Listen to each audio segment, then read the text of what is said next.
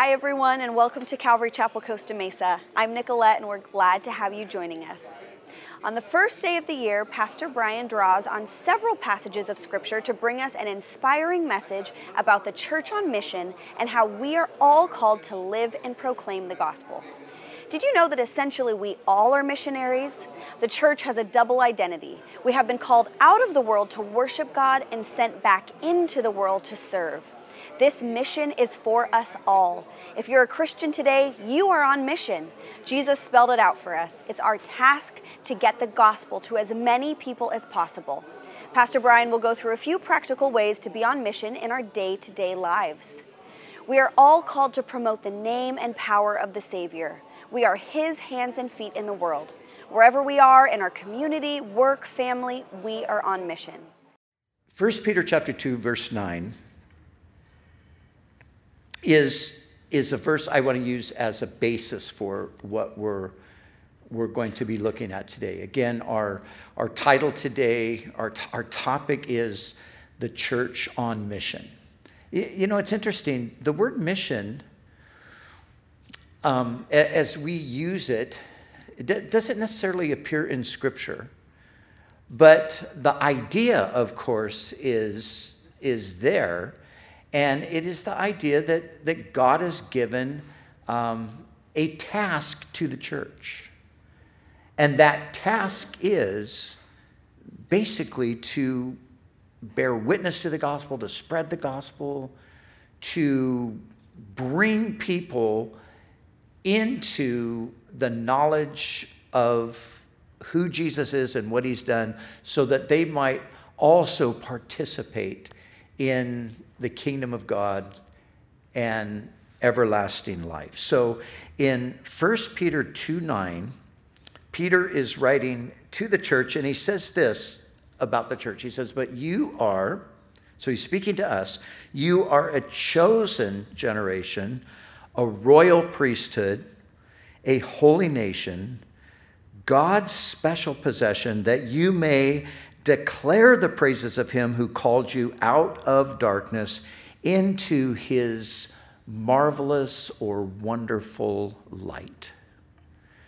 So you're a royal priesthood, a holy nation, and you are to show forth the praises of the one who called us out of darkness. That's what salvation is. We've been called out of darkness. We've been called into His marvelous light.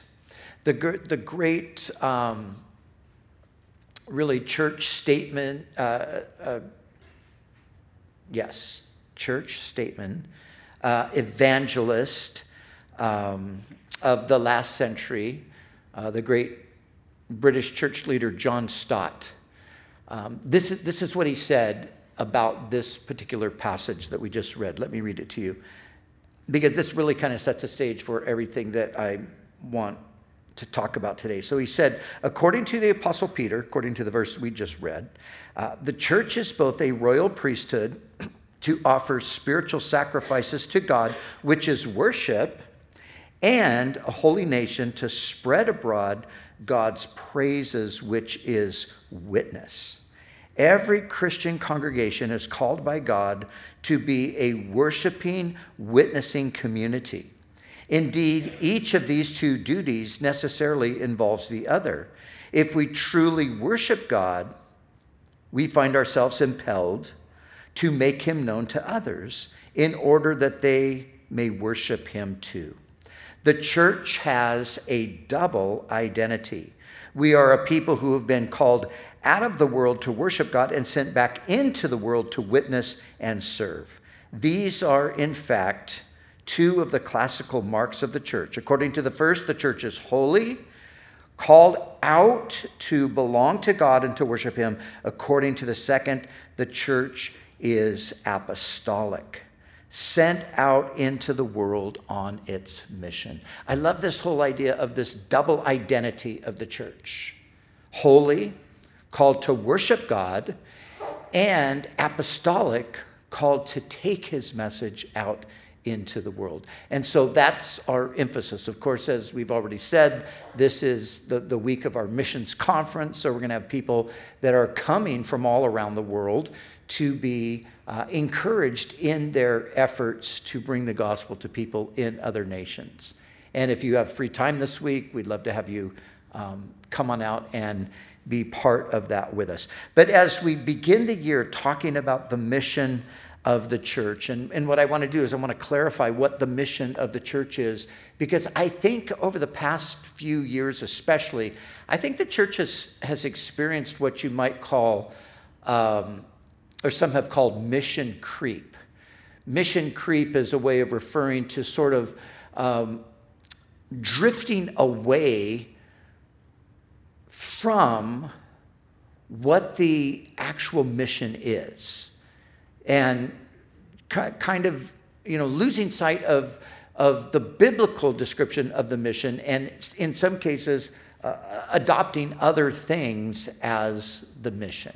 And so I want to start by just reminding us of what the mission is not. And just a few things, or many things that we could probably talk about, but I'm just going to mention a few. So the mission is not saving the planet in an ecological sense. That's not the mission that we've been called to. It's not saving the nation in a political sense. It's not saving our communities in a sociological sense. Now, it's not those things. Yet, individual Christians should and will be involved in efforts to improve the conditions of the planet. I remember a few years ago, 4 or 5 years ago, I remember being at the festival that we do in the UK, and we were having different people share their story, kind of come up and share a testimony about something God's doing in their life. And this young guy came up, and it was really astounding. He was a scientist, and he was somebody who specialized in forestry, and he was actually hired by the government of a particular country to come and see if he could do anything to salvage their forest. Because for some reason, I think it was some kind of a some kind of a bug or something, their forests were dying. So he got up and he basically just told a story about, loving the Lord and following God's call on his life, and how he ended up having an interest in this, and he studied this, and then he got involved. And so anyway, to make a long story short, he goes and he basically is able to discover what the problem is and to solve the problem and save the forest of this particular nation. As a Christian, he saw this is what God was calling me to do. And yes, indeed, amen. That is what God was calling him to do. I agree with that. So there are going to be the individuals who are called to put forth effort to improve the conditions of the planet, or to better the political state of affairs, or to contribute to the healing of the societies that we live in.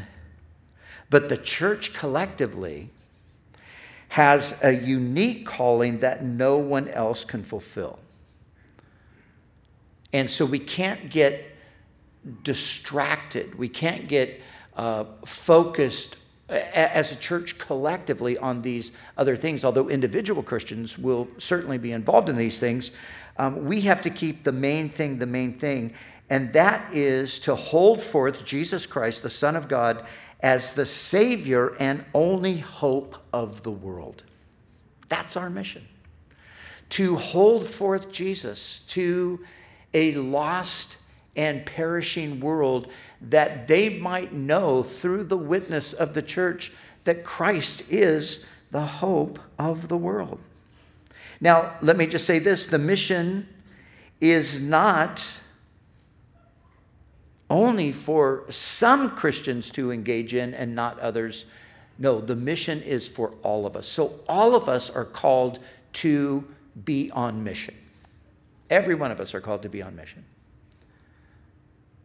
And that's an important thing to recognize, because I think sometimes we're tempted to think, well, yeah, I get that person is, and I understand that those people are, but that's not for me. No, all of us are called to this mission. So what is the mission?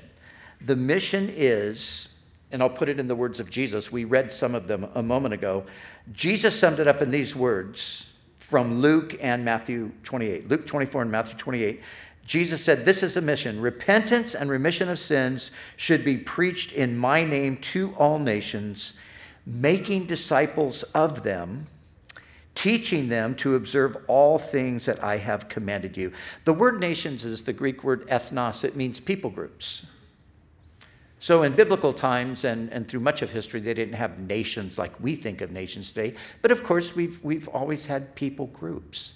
And that's what Jesus is referring to. So repentance and remission of sins are to be preached to all the people groups, and they are then to be made disciples and to be taught to observe everything that Jesus commanded. Now, in every nation, the majority of people have not heard the gospel. That is true in this nation that we live in. It's true in all the nations. The majority of people have not heard the gospel. Now, some, of course, have heard about Christianity. Some have come into contact with the church. Some even know at least the name of Jesus. Do you know that not everyone in the world has even heard the name of Jesus?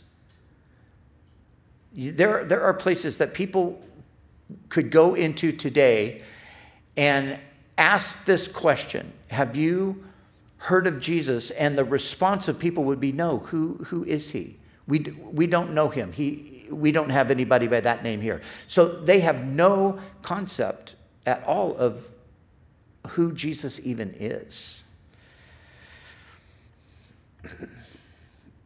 But even if they have heard of Jesus, even if they have had some experience maybe with the church or have a general idea of what Christianity is, they still haven't necessarily heard the gospel. I mean, let's face it, I could say this about myself. I had heard of Jesus. I knew what Christianity was. I even went to a church when I was a kid, but I didn't hear the gospel. I never heard the gospel. Nobody ever told me this. No one ever told me the good news that Jesus died and rose again for me personally to defeat sin and death and to inaugurate God's reign over my life. No one ever told me that. For most of my young life until I was a young adult, and I finally came into contact with that clear gospel message. So this is what we're called to do. This is the mission that God has given to us, to make the gospel known to people. So here's the question: how? How is that done? And the answer is, in a general sense, let me say, it happens through verbal communication. Now, there certainly needs to be deeds and lifestyle and things like that to back up the verbal communication, but it doesn't replace it. Now, some of you, maybe you have heard this, some of you haven't, but there was a saying that would go around. I haven't heard it lately, but I've heard it many times over the years. And it was attributed to Francis of Assisi. And the saying went like this: preach the gospel, and if necessary, use words. Now, two things. Number one, Francis of Assisi never said that. So it's falsely attributed to him. Number two, you cannot preach the gospel and not use words. It's impossible. And God calls us to use words. He calls us to verbally communicate. He calls us to preach and to speak to people about Jesus. You see, some people say, "Oh no, don't preach to anybody. Just live a good Christian life, and that's the way people will get. That's how people are going to eventually come saved." Well, yes, of course, we need to live a good Christian life because we need to have that backing up what we're saying, but it's not a substitute for what we're saying. Because after all, they might just think you're a nice atheist in the end. They don't know. Or a good Buddhist. No, we are called to verbally communicate. Now, we use the word preach. And we use this word frequently, and I just used it a minute ago, and it's a good word. It's the right word, but it's not the only word. And I think we can become a little intimidated by the word. If I say to you right now, it's like, okay, this week you need to go out and preach the gospel. I would imagine that most of you are going to go, what? I can't preach the gospel. I'm not a preacher. But if I said, this week we need to go out and we just need to talk to somebody about Jesus, I would imagine most would say, well, okay. I mean, it sounds a little intimidating, but at least I think I could do that. Well, you see, when the Bible talks about preaching, it's talking about both of those things. Sometimes it's talking about a proclamation or a heralding of the message. But other times, there's different Greek words that are used that are translated into English, preach or tell or speak. And so sometimes it's just basically saying, talk to people. And we can all do that. Now, my granddaughter the other day, she said to me, and I still don't know if she was joking with me or not. She says, "Grandpa, you know that song, Hark, the Herald Angels?" I said, "Yeah." She said, "Who's Harold?" Now, I kind of think she was pulling my leg because I think she knows that there's no person named Harold. But I could be wrong. I'll talk to her about that later. But when you think about even those words, sometimes, we sing those. We've just been singing that great hymn, right? Because of the season that we've been in. Hark, the herald angels sing. What is that? Herald means to proclaim. They're heralding. They're proclaiming. So the question that I'm answering is, the mission is to get the gospel out. How do we do that? We preach. We proclaim. We herald. We speak. And we tell people. So preaching, now in this sense, of course, preaching is directed to unbelievers, people who do not yet know Jesus in a personal way. They might know about Jesus. They might even say to some extent they believe in Jesus, but they don't know him in that personal life-transforming way.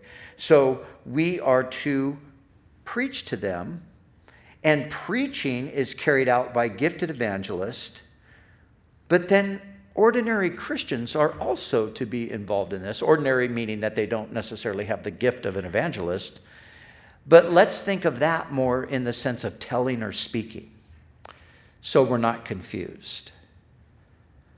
There are some people that are called to preach. They are called by God to herald, to proclaim, to stand up in front of groups of people, perhaps in a outreach type of a setting, or maybe some cases even on a street corner or in a park or something like that. There are some people who are called and gifted to do that. The majority of Christians, I think, are really called more to speak to people, to talk to people, to tell people who Jesus is, oftentimes by telling their own story about what Jesus has done. So we see this throughout Scripture. The book of Acts, Matthew, Mark, Luke, John, Acts. Acts is a history of the early days of the church. And you have so many examples of this type of a thing going on in the book of Acts. So as we're talking about being on mission, as we're talking about getting the gospel out, maybe even this next week or so, take and just make your way through the book of Acts. Just read through it. Take you a few hours to get through it. You don't have to do it all in one sitting. But it will refresh your mind once again about how they went out and they preached the gospel. In some cases, gifted evangelists, Peter, Stephen, Philip, Paul, Barnabas, Apollos. They're all people that you're going to see through the book of Acts who are publicly proclaiming the gospel. But then you're also going to read about ordinary Christians who went everywhere speaking to people and telling them about the good news.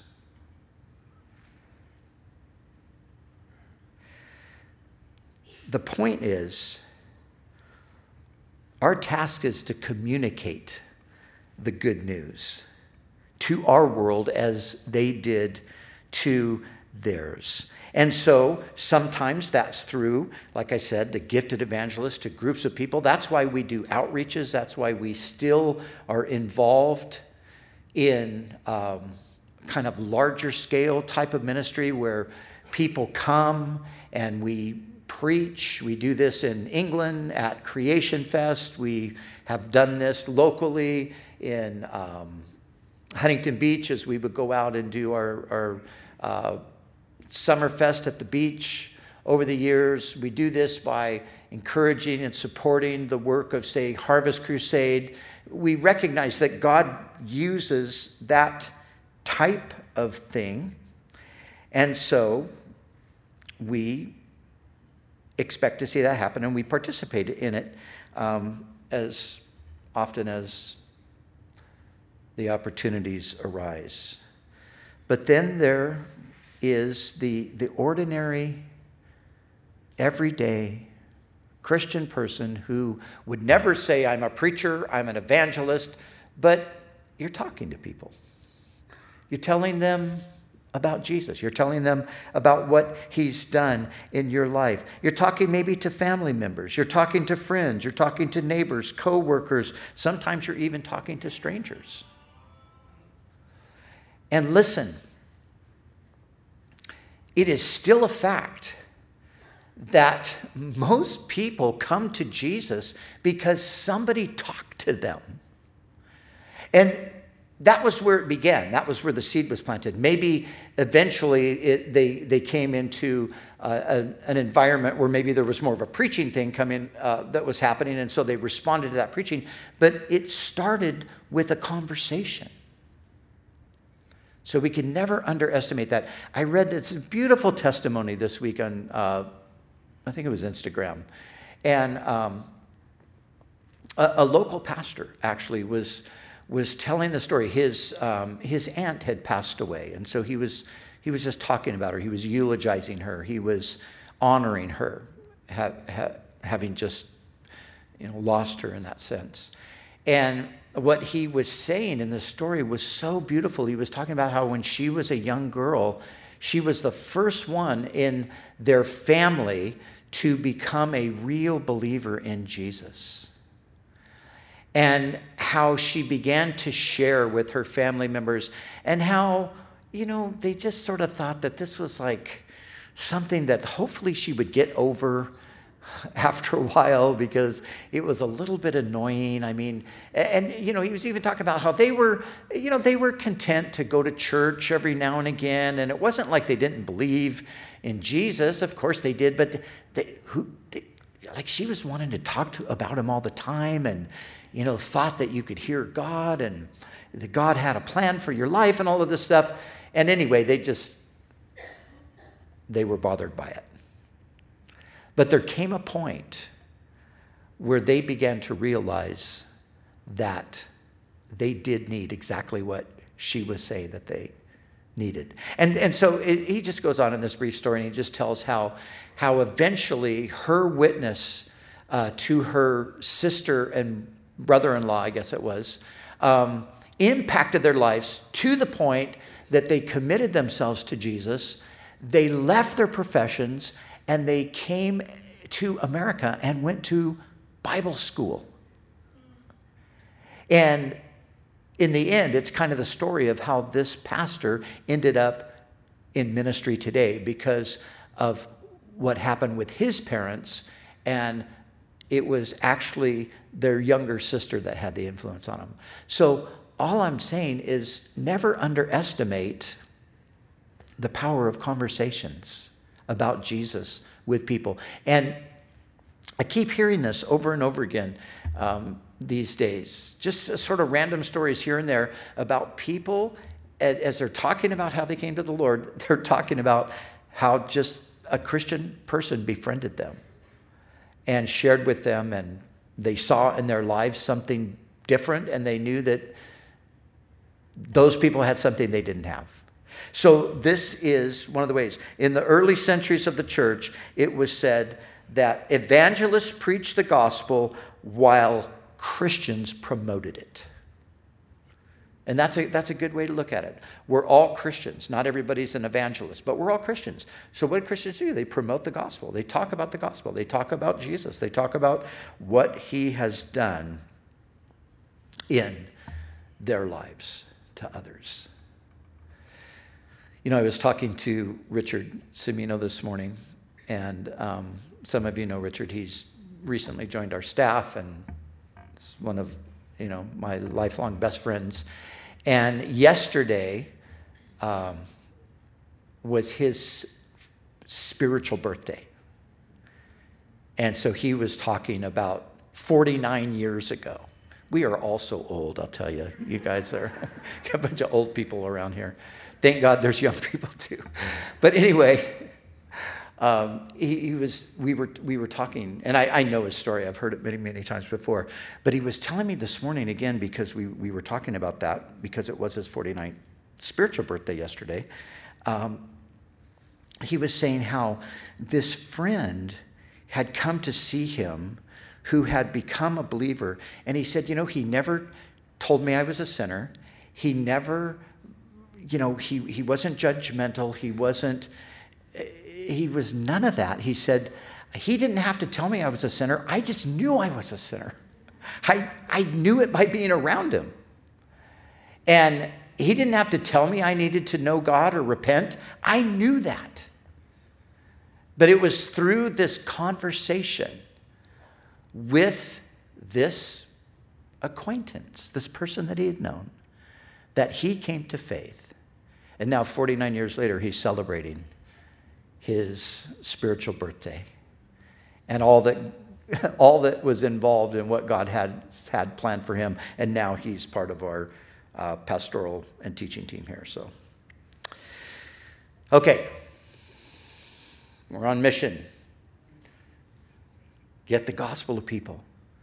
We do it through preaching. We have to open our mouths. We have to speak. But also, there is a place for good works. The Bible says much about good works. Many times, especially, in the last 100 years or whatever, Christians oftentimes find themselves in this kind of torn between, well, are we supposed to preach or are we supposed to just do good works? And people get divided. And so, the people who emphasize the good works, they say, you know what, you need to just stop preaching to people. They don't need to be preached at. You just need to do good things, just love them, show them God's love, and that's the way it'll go. And then the other side says, oh, you guys, you just think your good works, that's just social work. Anybody could do that. That's not the gospel. We're not going to do that. We're just going to preach the gospel. And this is not an either or proposition. It's a both and. The Bible is clear that we're to do both. They go hand in hand. So the poor, the needy, the widow, the orphan, the sick, the suffering, Jesus ministered to all of these types of people. And of course, Jesus doing that means that, his followers ought to do the same. Jesus said, let your light so shine before people that they may see your good works and glorify your Father in heaven. So preaching is essential, but we need to be living out the Christian life so that when we preach, people realize that there's really something to what they're saying. We can see it in their lives.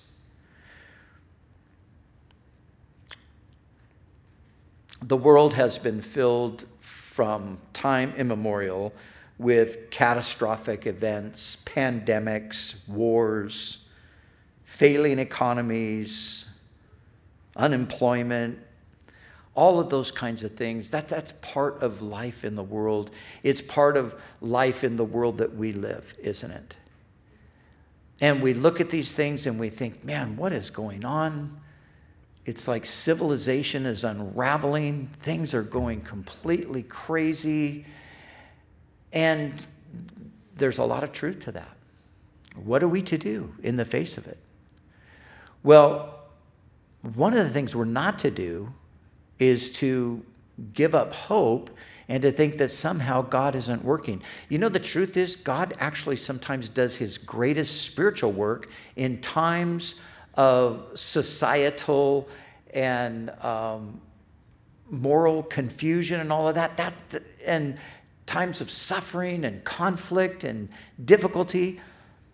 God often works his greatest works during those times, because those are the kinds of things that unsettle people's lives, that get them to start thinking about something other than the here and the now, something other than just this moment or this week or this month or my vacation that's coming up or my retirement, or it gets them thinking beyond that.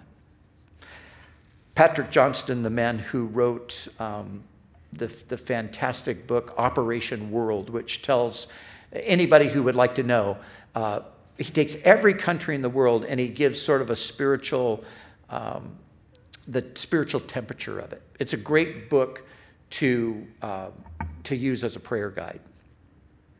Anyway, he wrote this book. He himself was a missionary from England to Africa, and then he became really more of a missiologist. He actually spoke on this platform some years ago. But he wrote this. Speaking about the 20th century, he said, the 20th century has been notable for terrible wars, famines, tyrannies, and immense natural catastrophes. Yet it is these traumatic events that have contributed to the harvest into God's kingdom.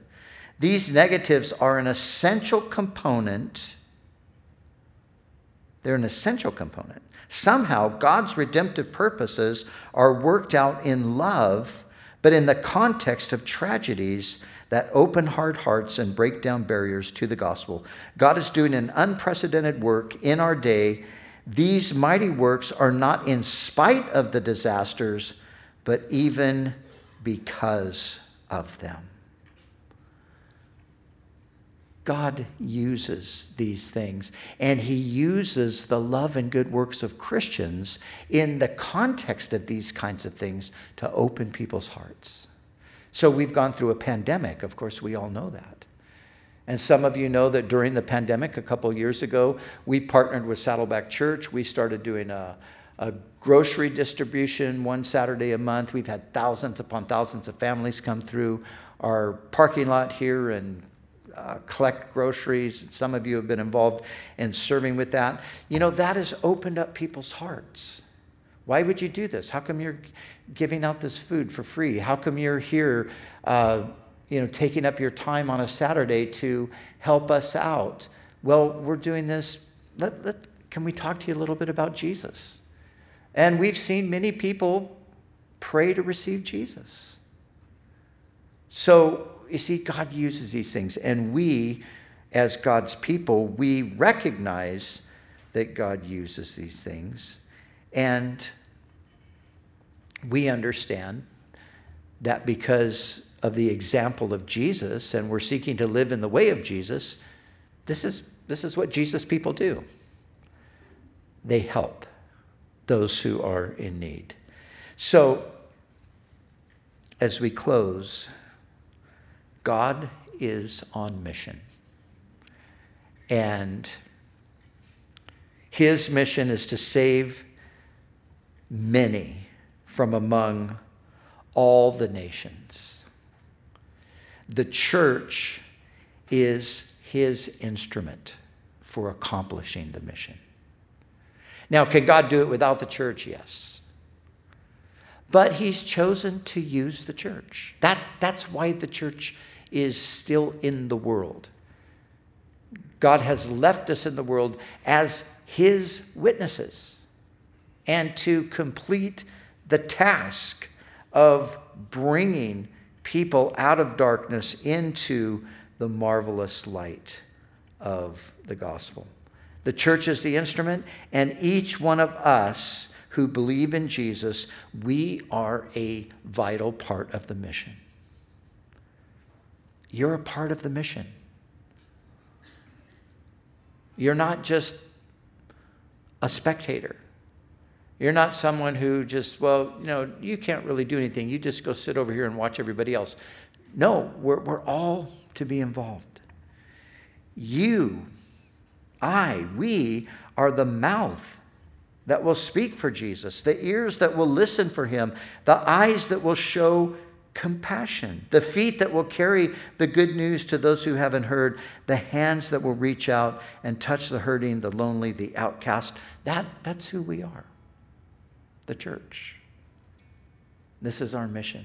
Now, I want to close by sharing an interesting statistic or the results of a survey that I came across recently. And I want to share this with you because I want you to find encouragement in this. People are way more open than we think they are. People are way more open than we are told that they are. Now, how many of you are on social media here? Okay. There's a lot of smart people in this room. They're the ones that didn't raise their hand. How many of you are on Twitter? Oh, wow, okay. Twitter. You guys are the really smart ones in the room because Twitter's like the crazy zone. But, if you're on social media a lot or, even if you're paying attention to news and, programs, whatever, all the stuff that's coming, I think, and I meet people like this all the time, I think Christians are kind of backpedaling, thinking, gosh, the world hates us, the world hates our message, the world thinks we're terrible, the world, they don't want to hear anything we have to say, so we better just kind of stay under the radar, just lay low. They already don't like us. I think a lot of Christians have been, in some way, shape, or form, influenced to think that is the case. But the surveys, I think, tell us something else. Now, there have been many surveys done. There have been ones that have been done where people, like 80% of non-believers said that if a friend invited them to like a Christian event or to a church service, that they would be inclined to come. How often do we think like, well, I'm not going to invite them. They would never want to come to church. Oh, they don't want to hear about Jesus.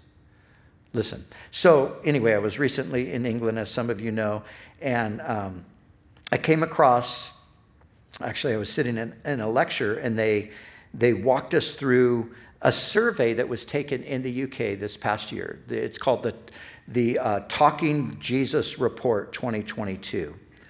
And although this was done across the UK, the findings are very, very similar to surveys that I've read that have been taken here in the U.S. So I want to share with you, these are UK results, but they're very, very similar to what other pollsters and people who are doing that kind of research are finding here in the U.S. So here's what is being addressed here: how non-Christians describe Christians they know. So this was a question to a non-Christian about the Christians they know. Hey, what are the Christians you know? What are they like? So listen to the responses. I found it really fascinating. 50% of the people asked this question said that Christians were caring. 50%, that's like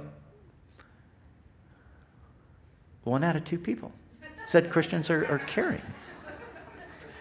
So every other person thought Christians were caring. 62% said Christians were friendly. Friendly. I love that. That's great. Now listen, Britain is a different place than the United States. And I will say from experience in both countries that it is further down the road away from the gospel than even the U.S. is. But that's why I find these so fascinating. Now, here's one where Christians didn't do so well. Only 19% were considered encouraging. 23% were considered hopeful. I like this one. 33% were considered good-humored. You know, as Christians, we can have fun. We can be happy people. We can be good-humored. We don't have to be, sourpusses. 32% considered Christians to be generous. 19% considered Christians to be authentic. Now, on the negative side, 9%, but I thought 9%, wow. Only 9% of people thought Christians were hypocritical. I would have thought, based upon what we hear so often, the church is full of hypocrites, Christians are all hypocrites. You would have thought like 90% of people thought Christians were hypocrites. No, only 9% of those surveyed. Only 4% thought that Christians were unhappy. Only 10% thought Christians were naive. 4% thought Christians were selfish. These are very low percentages, as you can see. 3% thought Christians were hurtful. It's funny because you hear sometimes people, in places, media and so forth, that kind of blame all the problems in the world are laid at the doorstep of the church. But only 3%, only 5% thought Christians were homophobic. That one was fascinating to me. And then 10% thought Christians were narrow-minded. Now, they asked the same question, but they asked it not about individual Christians, but they asked it about the church. And the church did not do as well as individual Christians. Now that's a problem, because the church is made up of Christians, right? But we can solve that problem. We know the answer. We can fix that. We can fix that. And we will fix that as we continue as a community to be more and more a Jesus-formed community. The more we are becoming like Jesus, the more we're going to be reflecting that to people. And so the witness of the church will improve over time as we commit ourselves to that. So that is what we are committed to do. We will faithfully apply ourselves to those things that cause us to become more like Jesus, to those spiritual disciplines, time in God's word, commitment to prayer, being people who worship the Lord, people who confess and repent and seek to live godly and serve and witness. Those are all the things that we plan to do, which will then again, it's interesting too, because although the church, and when you say the church, I mean, this is such a, that's so inclusive of so many different things. But a church community itself can have a powerful witness. Even though a person might have a general negative view of the church, they might say, well, the church is a bunch of hypocrites, but that church, wow, that church is different. That's what we want to aim for. So again, in closing, look, whether it's the year 2023 or 2023, this is what the church has always been about. Worshiping and witnessing. That's who we are. We are the church. We are on mission. And we are on mission wherever we are in the world. Wherever God has you, you're on mission right there. And live for Jesus. Let Jesus form you. Be a Jesus-formed person and talk to people. In some cases, if God calls you, preach to people. And recognize that, again, your ministry place is right where you are, but God might relocate you. He might call you to something else, because the way so often that God spreads his kingdom is through churches being established in places where there needs to be a good, solid witness. Every community needs a church or numerous churches, depending on the size of the community, where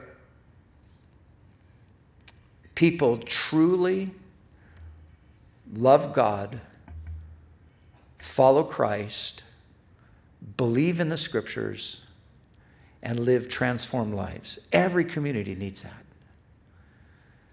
And this is how God historically has had this message spread. Remember, Jesus said, go into the world and make disciples of all of the nations or all the people groups. What did they do? They went out and they started churches.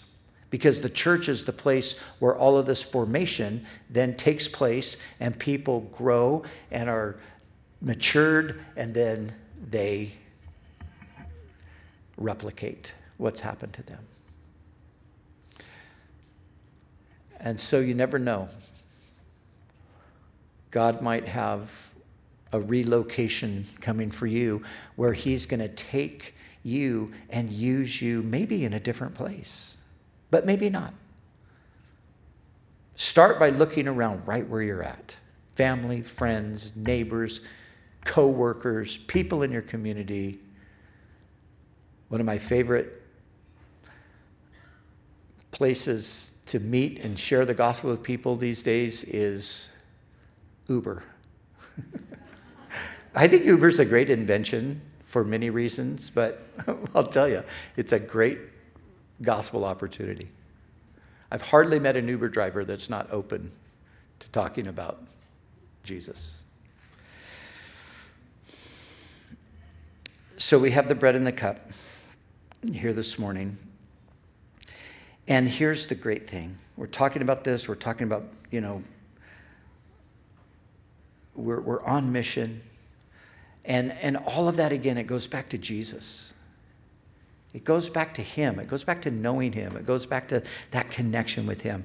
And the beautiful thing that we have here with the bread and the cup is we just have this opportunity to, here we are, first day of the year, talking about being on mission. Jesus, I just need you today to refresh me, to renew me, to cleanse me, to empower me, that I truly might glorify you in this day to come. And that's what we have as we take the bread. Of course, it's the body. It reminds us of the body of Jesus that was broken for us. As we drink the cup, it reminds us of his blood that was shed for us so our sins can be forgiven. It basically is just a reminder that we have, once again today, a new start. We can start fresh today. Maybe you look back on 2022 and you think, man, what a disaster. Things were a mess. Maybe your life was a mess. Maybe you never really got with the Lord like you needed to and knew that you should, but that's over. It's past. It's gone. His mercies are new every morning, a new opportunity today. Start fresh. The time of New Year's resolutions, what are you going to do? I told Cheryl this morning, I'm going to lose 20 pounds. She's like, I've heard that for 40 years. And I'm not even saying we should make any resolution except this one.